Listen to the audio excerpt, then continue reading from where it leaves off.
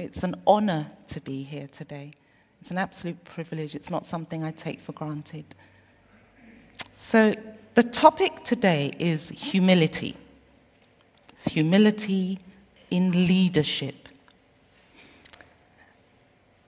And I'm just going to spend about 5 minutes or so to give you a bit of a preamble before I go into the actual scripture. So bear with me. Question for you. Why do leaders let themselves down? Whether in churches, in our workplaces, whether in politics. Why do you think they do that? See, I think it's probably because they lose sight of some of the good character traits that we need as leaders. More recently, some church leaders, incredibly charismatic leaders, insanely good speakers, able to really break down the Bible in interesting ways, humorous, relational people.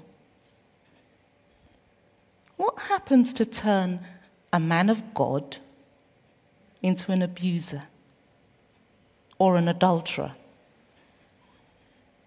What happens to make them morally corrupt? Because none of these people actually set out to be like this. We know that. You don't become a Christian to do that. But it hurts the church. It hurts society and it hurts the church. And generations are put off coming to church because of that. Yet as I stand here, there's a part of me saying, there but for the grace of God, Linda. Because you see, even though I've not done any of those things, I'm perfectly capable of doing them too. Humility says, that could be me. Pride says, I'll never do anything like that. That's not me. So we're doing a series of talks in this church to remind us of our values, our Christian values. We want to look at the qualities of good leadership today. And we have a particular emphasis on humility. So it wasn't until I started researching for this talk that I realized that there are actually 2 definitions on humility. There's the secular definition and the Christian definition. So the secular definition, what the world says, is that somebody who is not proud, does not believe they're better than anyone else, is humble. And that's true to a point. The Christian definition of humility says this: humility is a state of mind that recognizes our dependence upon God, our need for His grace. That's what Christians believe. So what humility does, and this is interesting to me, this particular characteristic of humility, what it does is it allows us to know our place in relation to God. It allows us to know that we are nothing. We are nothing. When I was preparing this sermon, when I read those words, it registered something in me, that I am nothing. Something we don't often reflect on. Submission to God, dependency upon God, obeying God, looking to God in a way that elevates God, that's what humility is. Christian humility has a God consciousness about it. And the Bible teaches that humility is actually a strength, not a weakness. It's a strength because humility allows us to rely on God's strength. And God is a strong God. It's a kind of strength that you and I wouldn't normally have. if I can have the next slide, please. Proverbs 22. The only actual definition that I could find in the Bible was this. And it says, humility is the fear of the Lord. Its wages are riches and honor. When we talk about fear, we're talking about a deep spiritual respect for the Lord. That's what it means. It's a reverential fear. I wouldn't do this thing because if I do this, I know that I'll disrespect God. So we can't talk about humility without talking about pride, which is the adversary of humility. You can't be humble if you're proud. Pride stands in opposition to God. And the Bible has a lot to say about pride and humility. In fact, I think this book here is the story of pride and humility. If you boil it down, that's what it comes down to. So if I could have slide 2, please. Yes, Proverbs 11:2 says, when pride comes, then comes disgrace. But with humility comes wisdom. These are warnings for us. There are all kinds of warnings in the Bible about pride. Can I have slide 3, please? The question here is, can humility and leadership work together? And this is what I've done with it. Humility versus leadership equals to a battle. And the battle is human pride. We all have it. Humility plus God plus leadership, on the other hand, equals to godly headship. And that's what we as leaders are aiming for, a godly headship. Because if we're to be honest, those two things do not sit well together. One is about privilege, leadership, and humility is actually about giving up your privilege. So as leaders, I believe these are the kinds of questions that Jesus would want us to constantly be asking ourselves. Can I have slide 4, please?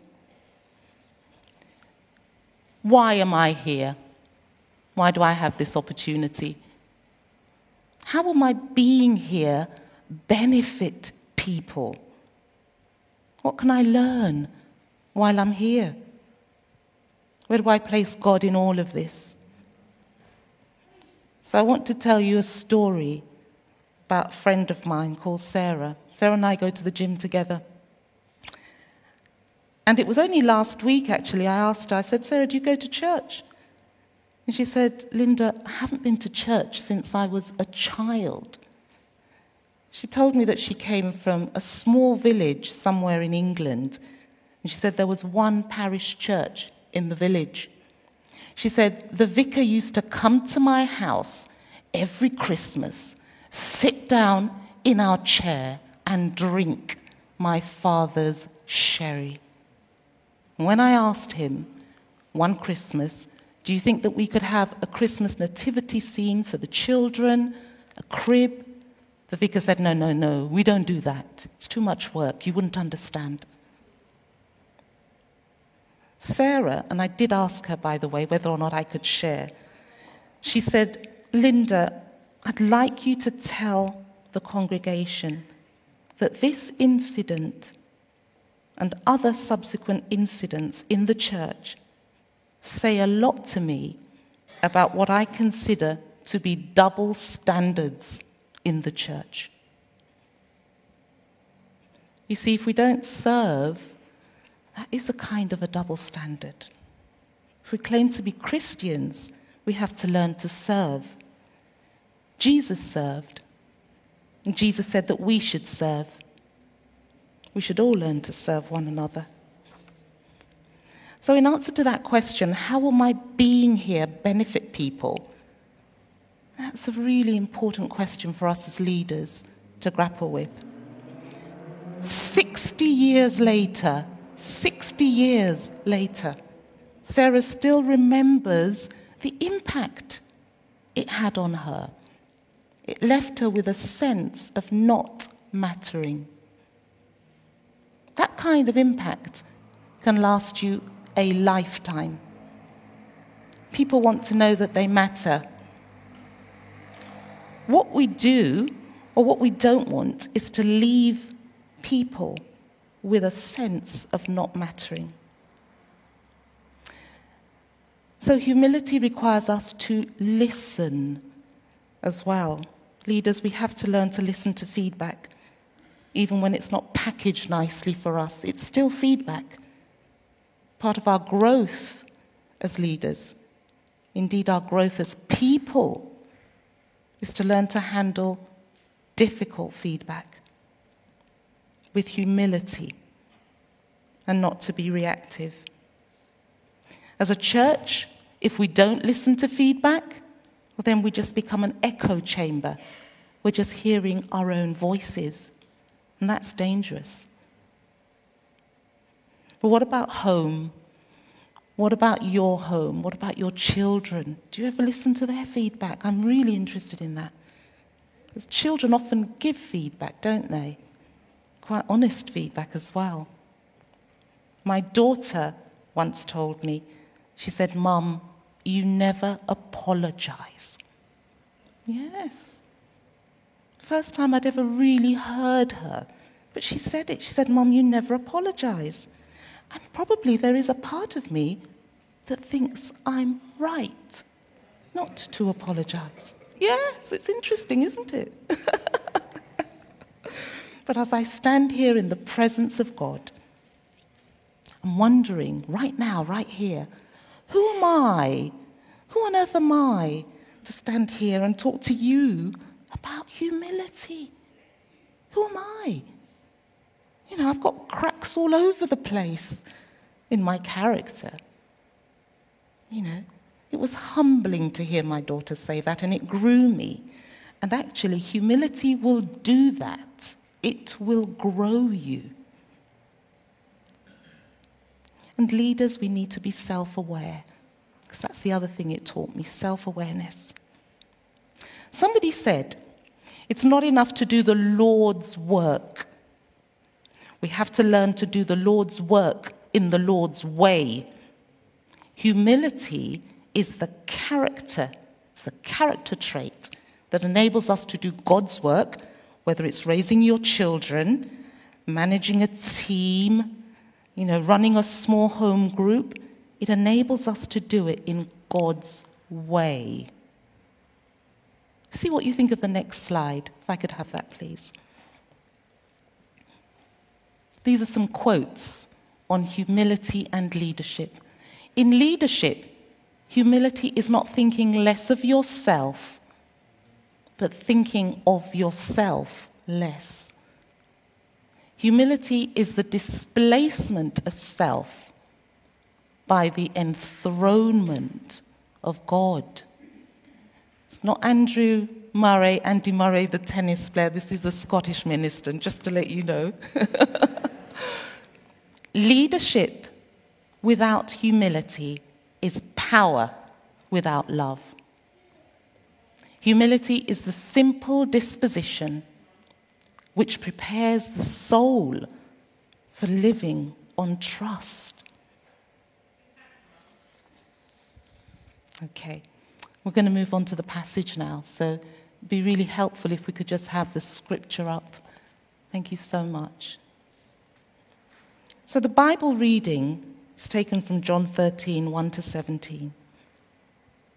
And it's about what it means to be a servant leader. As we come to the text, it's important to know that this is the Last Supper in the upper room. Jesus' ministry, his public ministry, had come to an end. This was what we call his private ministry, the last ministry that he had with his disciples. He was about to leave the earth. And the verses we're about to look at, many writers actually call this the farewell discourse. Let's go straight to verse 3. Jesus knew the Father had put all things under his power, that he had come from God and that he was returning to God. I love this verse. Because here we see a disposition. When trouble comes, we need humility. It's a place that we arrive at when all is said and done. If I could have the first picture slide, please. Picture of the girl looking up. Yeah, look up, child. This is the disposition that we have here. It seems to me that it's about acceptance. What Jesus is doing is accepting. He's letting go. He's leaving the earth. He's looking up to God. He's allowing himself to sit with the weight of things to come. That's what Jesus is doing here. And that's what we have to do when we go through the things in life that are difficult for us. Turn to the Father. Jesus turns to the Father here. The passage says he knew where he had come from and where he was going to. He reminds himself about his identity and his purpose in life in relation to the Father. I love the relationship I see here between father and son, actually. It's beautiful. This picture is the son saying, I'm coming home, Dad. And it's the father saying, I'm waiting for you, I'm waiting to receive you. It's a picture of acceptance. Some of us never get to the place of acceptance. We hold on to our hurt. Yes, we never heal. It takes a kind of disposition, a way of being, to let go, to let God. I call that the humility of acceptance. And I think as a church, maybe we could pray for this. Pray for yourselves to let go, to find a way of accepting. I think Jesus wants that for us. I think he's modeling it for us here. He doesn't want us to go on with our emotional wounds. He died that we might have life. So in the next few verses, we're going to see how he models godly leadership for us. He gets up from the meal. He takes off his outer garments. He assumes the posture of a servant. Washing feet was cultural in that community. We know that. But it was always done by the lowest servant. Commonly, actually, it was done by the indentured slave. Jewish men didn't wash other Jewish men's feet. Proud Jewish men did not wash feet. So quite frankly, this was unheard of, what we see here. It was shocking to them that Jesus should do that. The symbol here is that he steps down from his position of absolute privilege. He was a teacher, he was a rabbi, he was their leader. He steps down from that to become a servant. Actually, you know what? That's what we leaders should be doing. This is a model for us. He's telling us, this is what I want leadership to look like. Jesus is dying to self here. And what I mean by that is that humility is a kind of dying to self. That's what we do. It's the kind of thing we do when we are really secure in God's love. Maybe that's why it's so hard for us to do it. He wasn't doing it just to be nice. It's really important that. His goal was to prepare them for when he was gone, so that they would serve each other, so that they would serve other people, and ultimately, so that they would serve God. Okay, let's move on. What we have here in the background is a leader who is focused, disciples who are anything but focused. Just a few minutes before the supper, the disciples, as usual, had been arguing among themselves who was the greatest, who would sit on the right hand, who would sit on the left hand. That's the kind of thing they did. It's the kind of thing that we do, you know. Group dynamics are quite important, I find, in leadership. Leaders need to be aware of what's going on in groups. And in this group, there was envy, there was rivalry, there was vanity, there was self-interest, there was entitlement, there was competition between them, there was jealousy, there was all kinds going on. From Judas, there was deceit, there was treachery, there was betrayal, there was the lust of money. You name it, it was happening in the background. Consciously, or sometimes subconsciously, people want to be singled out for favoritism. Have you ever noticed that? Elevate me. Jesus shows us that he knows what's going on under the surface. Leaders have to behave without bias. You see, here, he moves to repair the relationship of envy and division between the disciples. How does he do it? And he does it with the washing of the feet. He treats each one of them the same. He washes their feet. He even washes Judas's feet. He's treating them alike. He's an equalizer. Maybe that's the symbol. Jesus, the equalizer. Ultimately, he didn't want leaders that were going to compete with each other when he had gone, because this would be divisive. If I could have the next slide, please. It's a summary of the foot washing. Not that one. The one after. There we go. Yeah. So here he's showing his disciples a picture of what is to come. A lot of the stuff that we're talking about is very symbolic. But he's showing us what sacrificial love looks like. He'll go to any length, Jesus will, for us. There's nothing he will not do for us, our Lord. There's no depth that he will not stoop for us. Next slide, please. He's teaching us the value of humility in Christian leadership.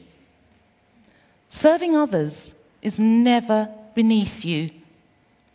Serving others isn't actually about you, and it's not actually about them. It's all about who Christ is.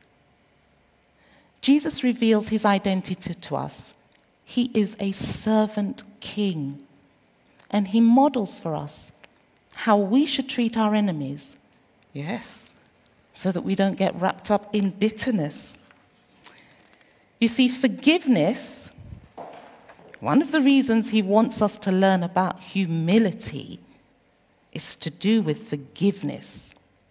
It's so that we can forgive anybody for anything they have ever done to hurt us in our whole life. In life, we're going to suffer all kinds of injustices. Things are going to grieve us. People are going to wound us. But walking in humility, it gives us an internal capacity to forgive. If he can forgive Judas, who can we not forgive? So I'm going to move on a little bit now and talk about humility is serving, but it's also letting other people serve us. For some reason, people don't always like to be served. They don't like to receive. And we see here Peter objecting to Jesus washing his feet. I think we can understand it to some degree. This was his Lord and Master. This was unexpected. But Peter needs to learn how to receive.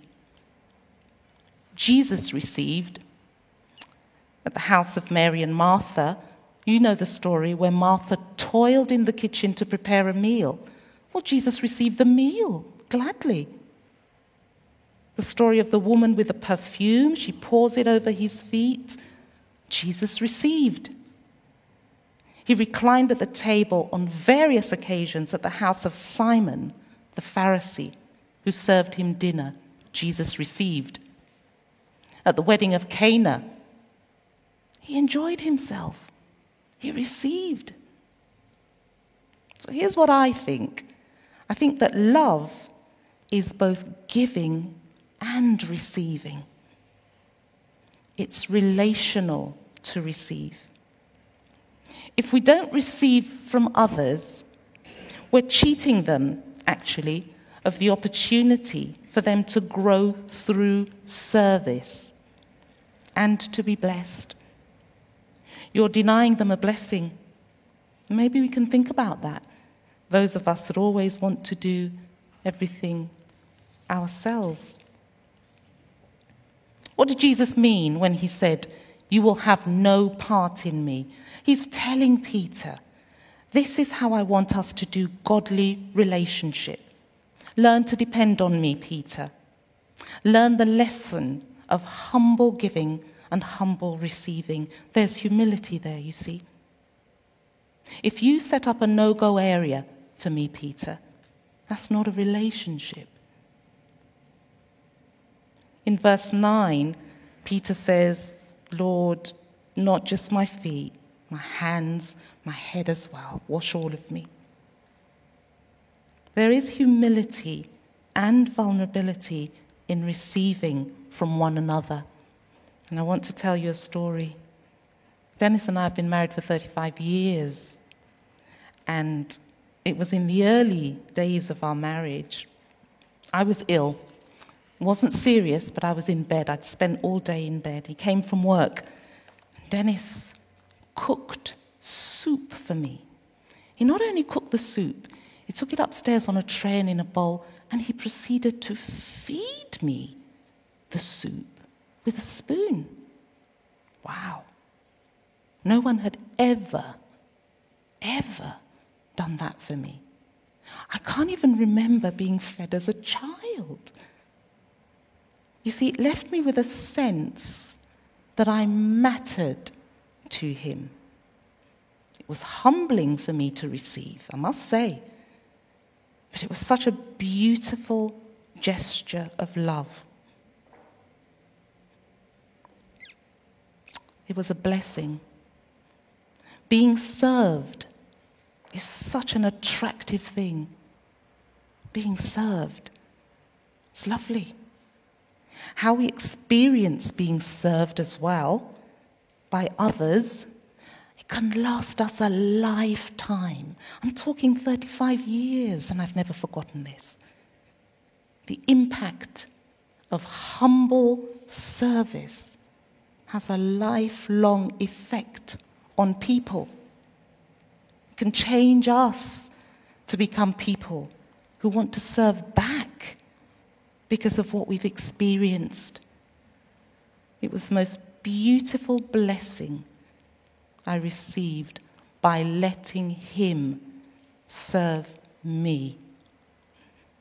The Bible says, husbands, love your wives like your own body. Yes, it's a picture of godly leadership in the home. Love your wives. Love them well, like your own body. I'm talking about a bowl of soup here. But Jesus did so much more for us. He really did. He died for us in service to us. Think about that. You know, leadership is all about service, and Jesus is the perfect model. The foot washing was supposed to be received like that. The most beautiful thing anyone ever did for me. What strikes me about this is that nowhere do we read that any of them said thank you, not even a thank you. Jesus says, "Do you understand what I have done for you? I have set you an example that you should do." This is a God who came to restore what is lost and broken in this world. These passages are so rich because he's showing us who he was, how he loved, how he served, and how he led. Throughout his ministry, Jesus valued people. He left them with a sense that they mattered to him. That's what he was doing here. And as leaders, my prayer for all of us as people, my prayer is that we can do that too for those that we lead and those that we serve. The passage ends with, "Now that you know these things, you will be blessed if you do them." So let's pray. Lord, we want to follow your example. Father God, it's easier to preach than it is to actually do this stuff. We know that. We need your help, Lord. We need your help so that we can live it. Father, may we become people who just don't pay lip service to this. Enable us to do your will with heart and soul and mind. Jesus, you deserve all the glory. All the honor and praise belongs to you, Lord. All our hallelujahs belong to you, Father. From the bottom of our hearts, Lord, we simply say, thank you. Amen.